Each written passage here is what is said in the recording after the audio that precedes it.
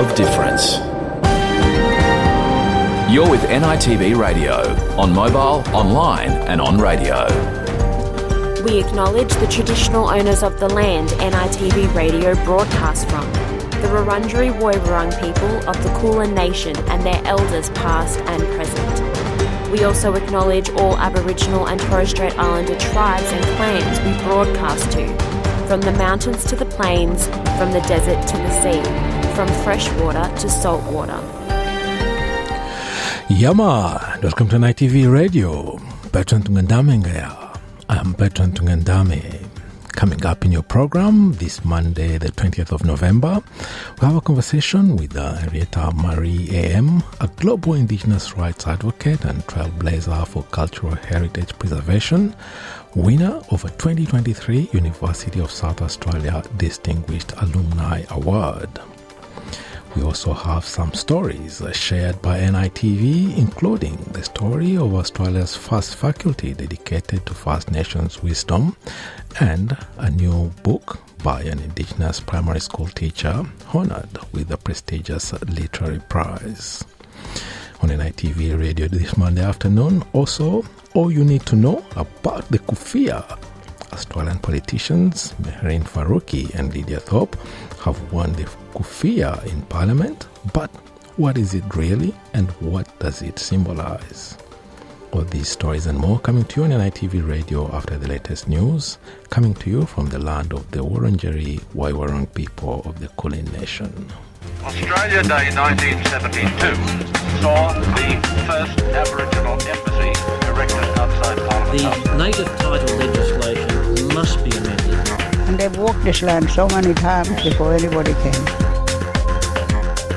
I am sorry.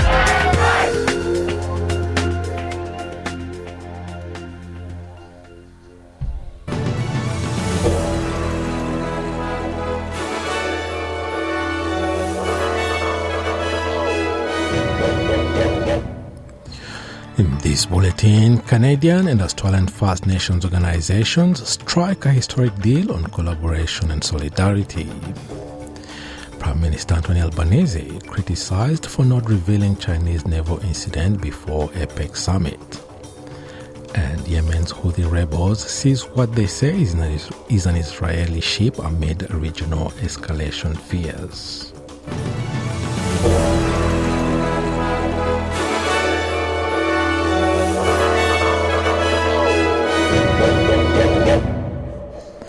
Indigenous-led organizations in Canada and Australia have made an historic agreement aimed at improving economic outcomes for First Nations peoples in the two countries. A memorandum of understanding has been signed between key Canadian First Nations financial institutions and Australian Indigenous-led organizations, including the Australian National University's First Nations portfolio and the National Native Title Council.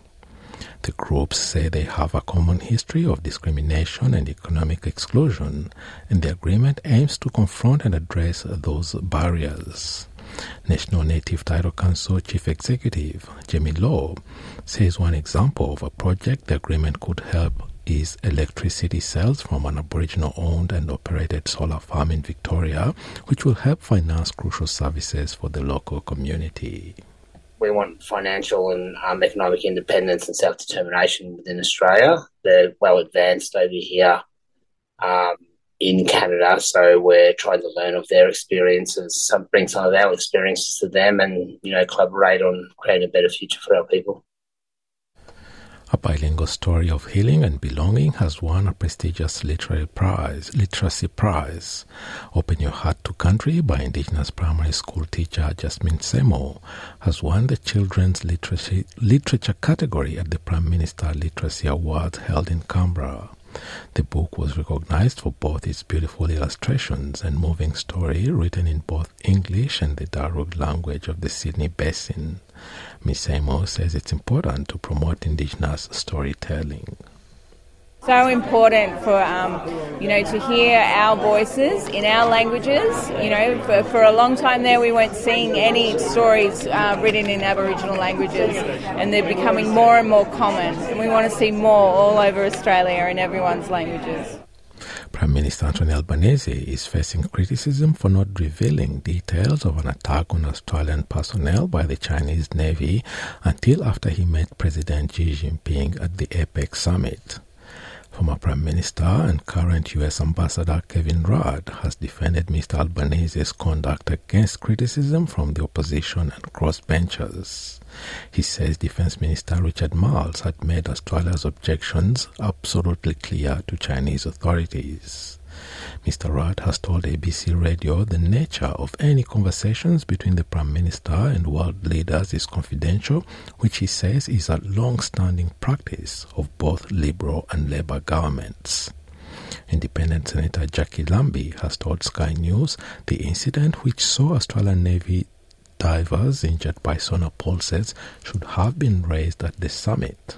You can't sit there and pretend you're going to be nice on trade while this is going on with our own Navy people that could have brought more harm to them, and without raising this. This is just ridiculous. What happened to the friendship and the trust that we were building and all the rest? But more importantly, simple, come out this morning, come and answer some questions. Tell Australians what's going on. Keeping this in the dark is not helpful. Emergency legislation rushed through Parliament to apply more strict visa conditions on 93 people released from immigration detention could face a legal challenge. Constitutional expert George Williams says legislation passed last week requiring ankle monitors and imposing imprisonment for those in breach of tight reporting requirements may be outside the scope of the government's powers. The federal government has again defended its decision not to legislate sooner before a High Court decision, which led to the release of the migrants, some of whom have been convicted of serious crimes including rape and murder. National Senator Barnaby Joyce has told Channel 7 the legislation, which passed with bipartisan support after amendments by the opposition, should have been made before the High Court's decision. I mean, all those amendments that you just talked about are Peter Dutton's amendments. What on earth is going on? They got 6 months warning about this. 6 months ago, they started saying, well, mate, you're on shaky ground. Well, the shaky ground just opened up. A new cyber health check program is being set up for small businesses, which allows them to undertake a free assessment of their security measures. The Albanese government has announced it will spend $7.2 million to offer the voluntary program as part of its Australian cybersecurity strategy for 2023 to 2030. This comes after concerns about national cybersecurity following an Optus outage which saw millions of small businesses and customers unable to access the internet and make calls, and a cyber attack which saw Australia's largest ports operator shut down its operations. Minister for Small Business Julie Collins says the program is about helping businesses who understand the risk to their data but do not know how to keep it safe. There's around 94,000 cyber attacks a year, and the average cost for small businesses is around $46,000 for each attack. This is about making small businesses more resilient. It's about also protecting consumers whose data they hold. Yemen's Houthi rebels say they have seized an Israeli ship in the southern Red Sea, raising fears regional tensions over the Israel-Hamas war are playing out on a new front. The office of Israeli Prime Minister Benjamin Netanyahu says an unnamed ship, since identified as the Galaxy Leader, a vehicle carrier affiliated with an Israeli billionaire, had been seized, but insists it has no Israeli connections or Israeli crew on board. A U.S. defense official has confirmed the seizure, which comes after U.S. warships twice intercepted missiles or drones believed to be targeting Israeli or American vessels, and says the situation is being closely monitored. Houthi military spokesman Yahya Saria says the group will continue to target Israeli ships until the end of Israel's campaigns in occupied Palestinian territories. Our armed forces confirm the continuation of carrying out military operations against the Israeli enemy until the aggression on the Gaza Strip stops and the ongoing heinous crimes against our Palestinian brothers in Gaza and the West Bank cease. The Iran-backed group says it has taken the crew as hostages after taking the ship to a Yemeni port. Gaza's Al-Shifa hospital has been described by the World Health Organization as a death zone after WHO-led UN team says they saw a mass graveyard at the hospital's entrance. The World Health Organization has repeated its calls for a ceasefire and says options for medical care in Gaza are dwindling. The WHO visit was coordinated with the Israeli military as fighting continues close by to the hospital. Minister of Health for the Palestinian Authority, Mai Al-Kaila, says there are not enough beds for the wounded in Gaza. Of the 35 hospitals that stopped in the Gaza Strip, 26 stopped completely and went out of service, and were unable to provide their services to the wounded, either because they were directly targeted by the occupation or because they ran out of fuel and lost electricity.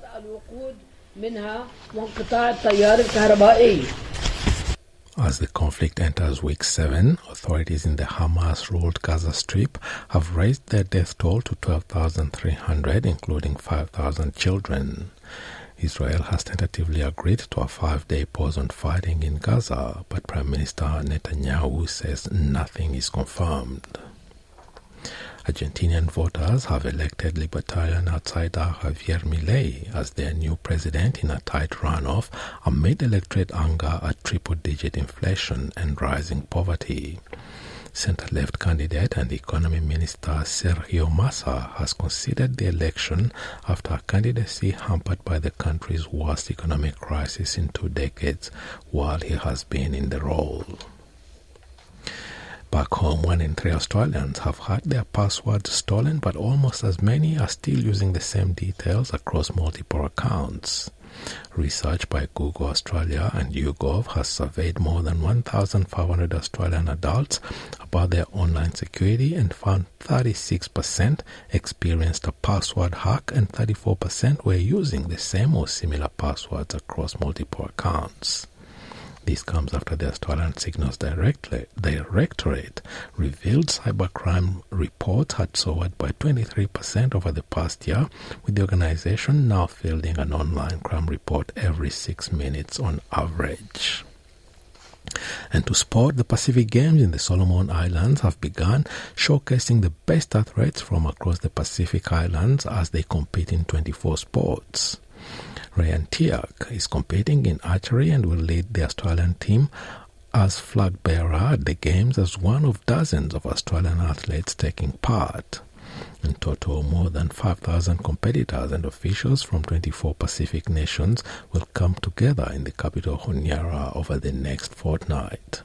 Mr. Tiak has told SBS the Games are an exciting opportunity to qualify for the Paris Olympic Games. So Australia's competing for the first time in the Pacific Games because this is our opportunity to get quota spots for Paris 24, and hopefully on Wednesday we'll be able to achieve that. We've got to be able to win the whole event, and then we'll be able to qualify 1 man and 1 woman. It feels amazing to be the flag bearer, just to know that in the AOC that every sport matters is kind of what that message says to me, and it doesn't matter what your background or what experience you have, that everyone can recognise achievement no matter what sport or walk of life you come from.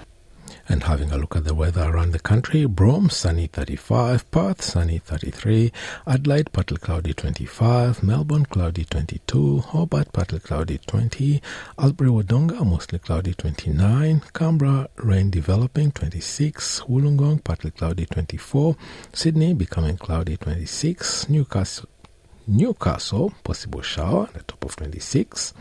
Brisbane, rain 25. Townsville, partly cloudy 31. Cairns, possible late shower 32. Alice Springs, sunny 31. Darwin, mostly sunny 35. And the Torres Strait Islands, a sunny day ahead at the top of 33 degrees. And that is NITV Radio News.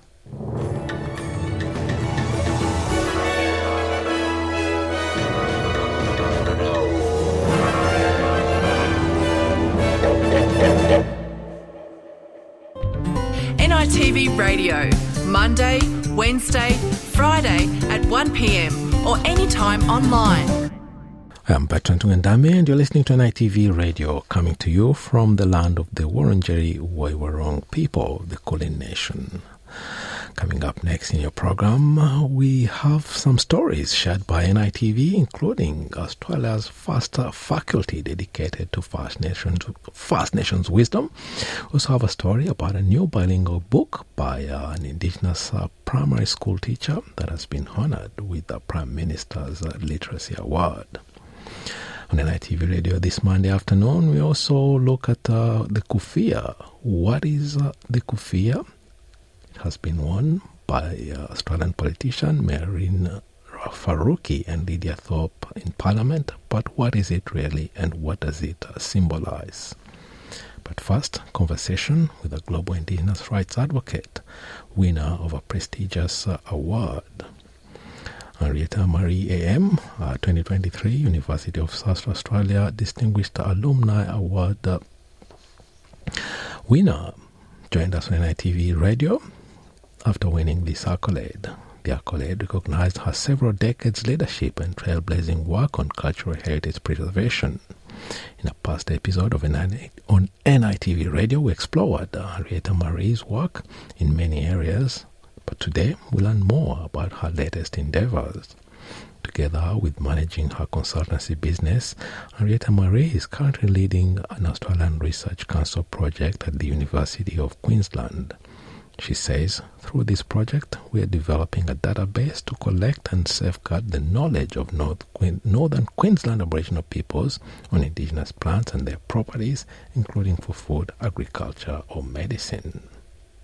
We know that, while we have the land and we have the knowledge base on a lot of these resources, how do we ensure that we can make use of this to be able to build our own local economy, ensure jobs in our regions, and have all of these pretty much controlled and managed by the Indigenous people themselves. Many Indigenous people have now taken on wild harvesting, so they are harvesting some of the products such as the kakadu plum. It's been harvested not just throughout NT but also throughout the Kimberley region.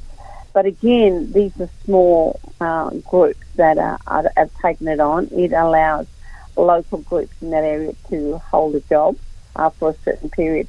But in order to process it further, they have to have a third party and therefore to either freeze it or dry it. And then, again, these can be made into chutney and jams or tea, etc. I guess for that to work properly, you would need to pull in, to build capacity and pull in more resources, including financial resources. There's a need for more finance to be given to Indigenous local communities who want to use their knowledge base and understanding of the genetic resources within their regions to be able to create businesses. But, what's happening now, despite all this, despite only being the controlling 22% of the world's land, Indigenous territories protect 80% of the planet's biodiversity. So these lands are also estimated to contain 36% of the world's remaining intact forests. And that was a data by the World Bank some time ago. And,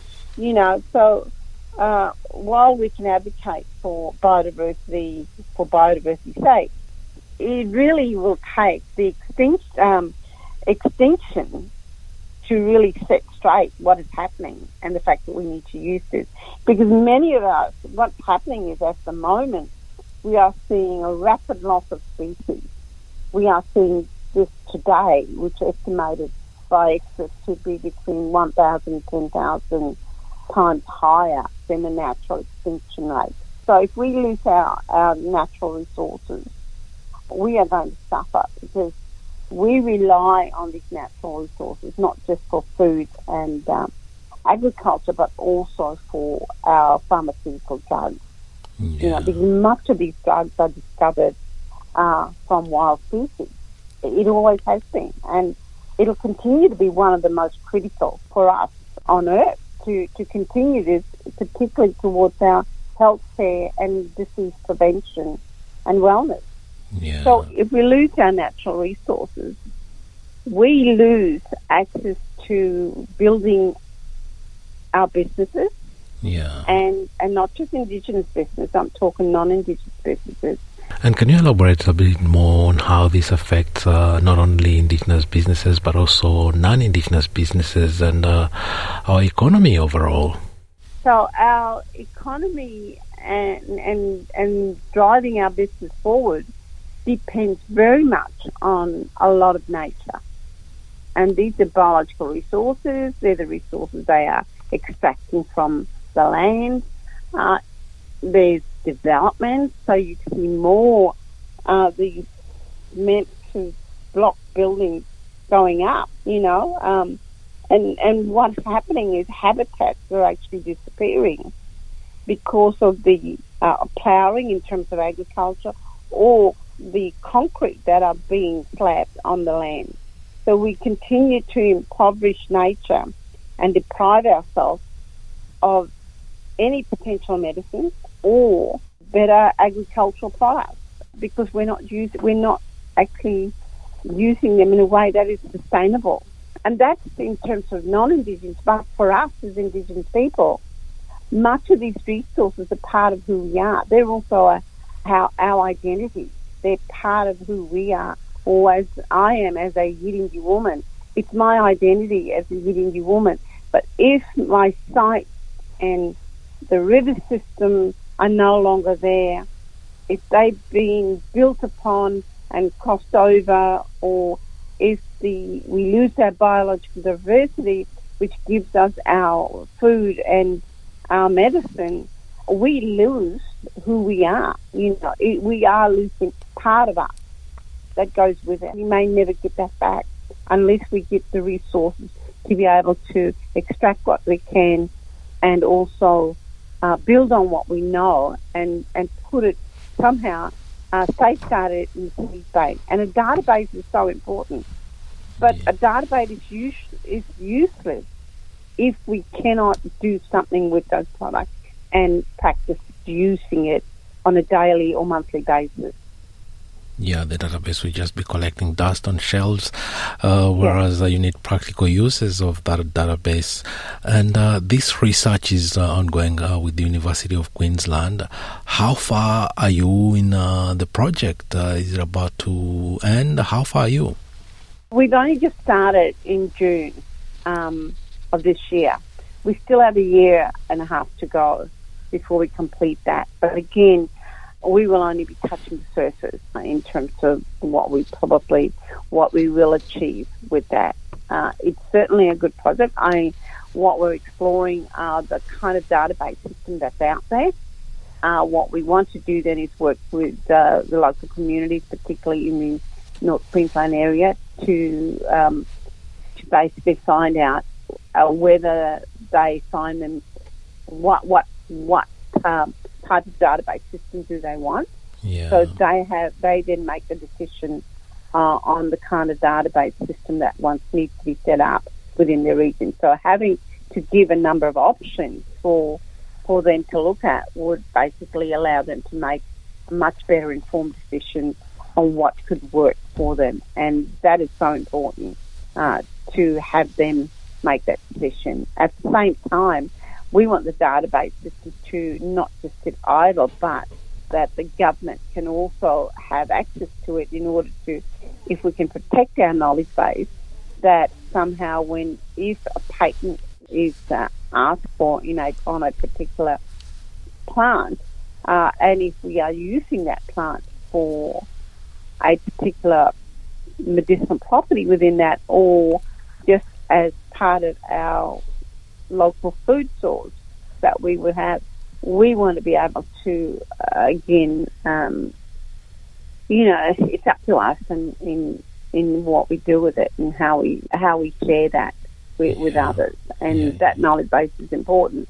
And it also will allow, hopefully, using the existing intellectual property laws to be able to protect that. And I think that's another big challenge for us at the moment is how do we engage with government, particularly in the patents area and the plant breeders' rights area, we have not really investigated that channel of protection or allowing Indigenous rights to be enforced within those two systems of laws. And this is something that we need to, again, acknowledge, and we need to then work out how do we use those laws, existing laws, or do we need to have another sui generis law that will allow the protection of the users of genetic resources. Wow, you say there's no protection and yet the products are being used. How widely are they being used? Many of these products have already been used in the medicinal property area, and we have never been able to get any kind of benefit sharing arrangements in a formal way. This is something that governments need to work with us on. And at the moment, there's a lot of focus on management of these lands and these resources, but there's no focus on how do we involve and engage Indigenous people themselves in this country to be able to use the resources which they have used for centuries, and for not just for food and agriculture, but for also the medicinal property, therefore work out some kind of arrangements on the benefit sharing side of things. And these are some of the most lucrative businesses, and I'd say that actually more than 60 or 70% of active principles in medicine is plant-derived or synthesized, but it's always plant-derived. So, and the benefits go to the pharmaceutical and these big conglomerates, nothing to the traditional owners or people on the land who nurture and protect those species. Absolutely, yeah, absolutely. And this isn't just a national issue here in Australia. It's a global issue right now. Yeah. But in some countries, they have recognised local communities and Indigenous people's ownership over some of these materials. So it's about how do we do that here? Yeah. Because if we don't protect these resources, we lose every element of what our cultural traditions are. At the same time, a Western country loses out because they can no longer access the medicinal properties that are within these plant species or within the species out in the reef. If we lose all of this, we lose our right to survive as a nation. Or this country will never be the same around the world. We will never be living and enjoying what we enjoy today. So there's a need to really look at protection, biodiversity. There's a need to engage more with First Nation people in this country, and there certainly needs to be a committee set up to really explore some kind of arrangement with government in how we can effectively use both international instruments and the legal system in this country to ensure that we are reaping the benefits, the monetary benefits from the uses of these resources that it still belongs to us. But under law, in particularly the state of Queensland, most of these genetic resources belong to the Crown. And for us to access it, we've got to go through a permit system if we want to use it for any kind of monetary purposes. Or we can only use the traditional properties or the plants and the fruit that we get for our own consumption, but we can't use it for monetary purposes unless we go through the process of working with the national parks and getting a permit to do that. And again, there's a lot of money involved in going through how do we develop that into some kind of monetary form that we will benefit from. Yeah. And, so there's still a lot of work to do. Yeah. It's something that we can't do on our own. We do need others to support us on this, and we need the government to clearly see that we can move forward and build our local economy and help build the national economy in this country, as we have done for many years since colonisation. And that was Arietta Marie AM, winner of a University of South Australia Distinguished Alumni Award. And this is only part of our conversation. If you want to learn more about Arietta Marie's work and achievements, you can find the full conversation on our website. Time for a break, and when we come back, have some stories brought to us by NITV. Visit sbs.com.au/NITV Radio. Now, the first story shared with us by NITV's Now program. Residents of a remote community in Western Australia's goldfields hold grave fears for the future of their home. Located next to one of the world's biggest gold mines at Kalgoorlie, the community says poor living conditions are driving people away. Karen Cox reports. In the shadow of the super pit, one of the world's largest open-cut gold mines, lies the Ningamaya village. Founded in 1983, more than 200 people used to live here, but many have left due to poor housing and maintenance. Most of the houses here got no water, and power just goes out, and nobody comes out to check, nothing. And there's a big hall building here that I'm sitting next to. The power went out there for a good month. Ms Stokes says only about 50 people are left in the community. They want people to move out. We're just going to hopefully stay as long as we can, try and put up a fight. Because this, at the end of the day, is our traditional land. This is our land, Aboriginal land. She says rubbish disposal services and streetlights no longer operate. The WA government says it's working hard to improve housing at Ningamaya, but like many regional areas, the ability to deliver quality and timely services is impacted by retention and attraction of skilled workers, particularly for trades. Law firm Slater & Gordon says it launched a statewide investigation into conditions in remote communities ahead of a possible class action against the state government. These are issues that simply wouldn't be acceptable in the cities, and they wouldn't be acceptable in white Australia, and yet for some reason in remote Aboriginal communities it's the norm and it's accepted. And that's been going on for too long. Traditional owners fear if they leave Ningamaya, a significant cultural area could come under threat by the mine. This area used to be a traditional ceremonial ground, and people used to come and meet here from all different groups, and that's what's going to happen. If we most probably going to be one of those people where the super pit will take over as some ceremonial ground. A community fighting for its future. Karen Cox, NITV News. And the Queensland University of Technology has announced plans to open Australia's first faculty dedicated to First Nations wisdom.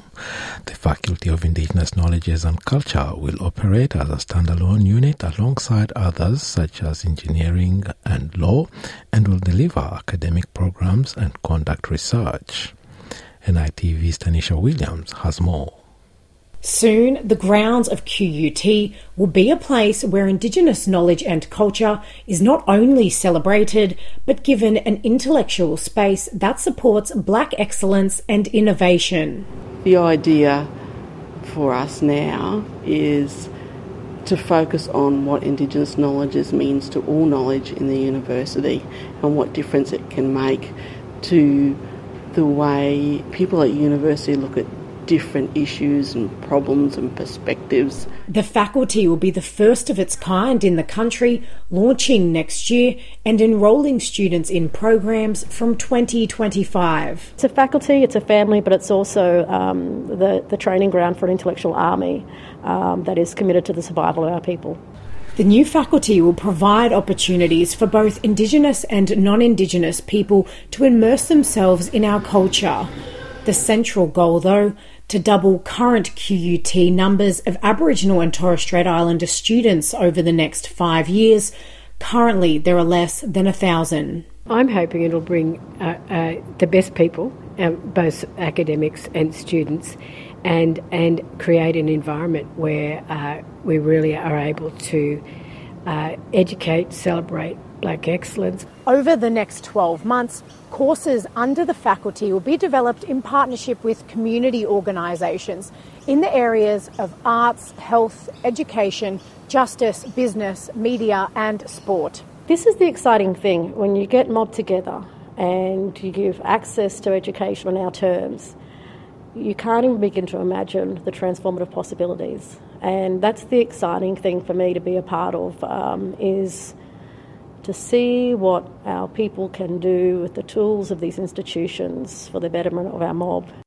Shifting the landscape of higher education with endless possibilities in sight. Tanisha Williams, NITV News. And now imagine writing a book and having it published in just 1 week. Well, that's the challenge being taken up by a group of Tiwi Island girls who have travelled from the Northern Territory to Sydney for an intensive five-day workshop. NITV's Sophie Bennett has the details. Busy brainstorming at a Sydney publishing house, these Tiwi College students from Melville Island are a long way from home. They're taking part in the Indigenous Literacy Foundation's Create initiative. In just 5 days, they'll write, illustrate and publish a book. The book is going great. We got told from the designer saying that she loves the book, how it's going now. This is Bella's second trip as a staff member. After participating in the program 3 times as a student, she's helping guide the younger girls. It was tough when I first came. I went to Melbourne for my first one. Yeah, I was pretty nervous because I was the youngest in the group. Aged between 15 and 17, for many it's their first time travelling out of their community. We always see children that start the week off too shy to speak, or they can't look you in the eye, and then as you build that relationship they become really strong in self-confidence. The program also aims to use creativity as a way to tackle lower literacy rates. Sometimes literacy is measured on your ability to get thoughts out of your head and written down on a page, but there's roadblocks to that. To help break those down, young mob are encouraged to use English or Tiwi to tell their stories. They're also given the chance to illustrate. This is a crab, turtle, snake, longbum, stingray, mud mussel, crocodile. At the end of the week, the girls will walk away with a printed copy of the finished book. Back home, they hope their story will inspire other kids to get excited about reading too. Their parents and grandparents and aunties and uncles, they're just so thrilled, and everybody wants a copy of the book. They're giving out autographs, they become real little rock stars overnight. After nearly a decade of success, there are hopes to expand the program, helping more young mob to share their stories. Sophie Bennett, NITV News. NITV Radio, online and mobile. Welcome back. Now, since the latest flare-up of violence between Israel and Palestinians, the black and white scarf known as the kufiya has been highly visible at pro-Palestinian protests. Australian politicians Mehreen Faruqi and Lydia Thorpe have worn it in Parliament, and it's even been draped over a Benjamin Franklin statue in Washington. But what is a kufiya? Youssef Saudi explains. Black and white scarves have been highly visible at pro-Palestine rallies in Australia and around the world, especially in the past month. They come in different colours and embroideries, like red and white, or just white. They can be worn around the neck, over the head, or wrapped around a face. The scarves are known to Palestinians as the kufiya, and since the start of the Israel-Hamas war, they have become for many a symbol for resistance and independence. Many protesters worldwide wear it as an act of solidarity. Dr. Anas Iqtate is an Australian National University lecturer at the Centre for Arab and Islamic Studies. He says the kufiya has a deep connection to Palestinian identity that dates back centuries. Obviously, the kufiya is one of the most recognizable symbols of the Palestinians, both in terms of heritage and culture and also in terms of plight, political plight for and right of self-determination and anti-colonial Palestinian movements and anti-occupation movements and so on. So it both has this political symbol and as well as the cultural and heritage significance as well. Where does the name keffiyeh come from? While the garment is most readily identified with Palestinians, its origins lie further east, in what is known today as Iraq. The word keffiyeh itself is connected to the Iraqi city of Kufa, south of Baghdad along the Euphrates River. It's worn by many across the Arab world, and known by many names such as the Hatta in the Levant dialect, and Ghatra in the Gulf region. Dr. Igtate explains that the garment was initially worn mostly by farmers. During the Ottoman period and perhaps even prior to the Ottoman period, the keffiyeh also resembles much of the attire that is worn across the Arabian Peninsula and across the Arab world. And it is, at the most basic level, obviously its purpose is to protect from sun, also from excessive winds, and to provide protection for farmers as they were basically working the fields. It was during the Arab Revolt against British colonial rule in 1936 that it started to gain broader popularity. The keffiyeh itself was standardized, if you will, across both the urban as well as the farmer communities in Palestine as a symbol of unity and a political statement against the British colonization of Palestine. Then came the Nakba, which means catastrophe in Arabic, the mass displacement and dispossession of Palestinians during the 1948 Arab-Israeli War. The State of Israel was established after World War II, and by the 1960s the Palestinian resistance movement had strengthened. Wearing the keffiyeh for the Palestinian people became a symbol of resistance, aided by then Palestinian leader Yasser Arafat, who helped popularize the keffiyeh to a global audience. Yasser Arafat was a joint Nobel Peace Prize winner who led the Palestine Liberation Organization to a peace agreement with the Israeli government in 1994. From 1996 until he died in 2006, he was the president of the Palestinian Authority. Throughout his time as a Palestinian leader, he would often wear the keffiyeh, with some saying he shaped the front of it in a triangular fashion to represent the map of Palestine. Academics say the keffiyeh's embroidery and designs have symbolic meaning to Palestinian culture. The black leaves around its frame represent the leaves of the olive tree to represent resilience, strength, and courage. The fishing net pattern symbolizes the Mediterranean and the Palestinians whose livelihoods depend on fishing. The broad line depicts the trade routes that pass through the region and symbolize a long history of trade, travel, and cultural exchange. Despite the political connotations of wearing the garment during a time of war, Dr. Igtate says the keffiyeh's rich history shouldn't be forgotten. It is a political symbol. It does signify solidarity with Palestinians. It does symbolize the plight of the Palestinians. But at the same time, it also goes beyond that. It's a cultural and it's a cultural symbol that Palestinians have been wearing and using for a very, very long time. Yusuf Saudi, SBS News. NITV Radio. Share our stories on Facebook. Shade Away, that's a beautiful song by Electric Fields. Well, with this song, we come to the end of today's program. NITV Radio will be back on Wednesday and Friday with more stories from right across the country. I'm Bertrand Tungandame, thanking you for your company this Monday afternoon. Till next time, bye for now. Yalu.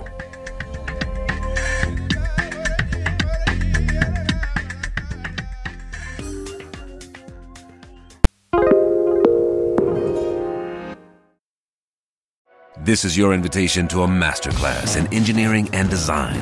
Your ticket to go from 0 to 60 with the Lexus Performance Line. A feeling this dynamic is invite only. Fortunately, you're invited. Experience the exhilaration of the Lexus Performance Line and some of the best offers of the year on select models at the Invitation to Lexus sales event, now through April 1st. Experience amazing at your Lexus dealer.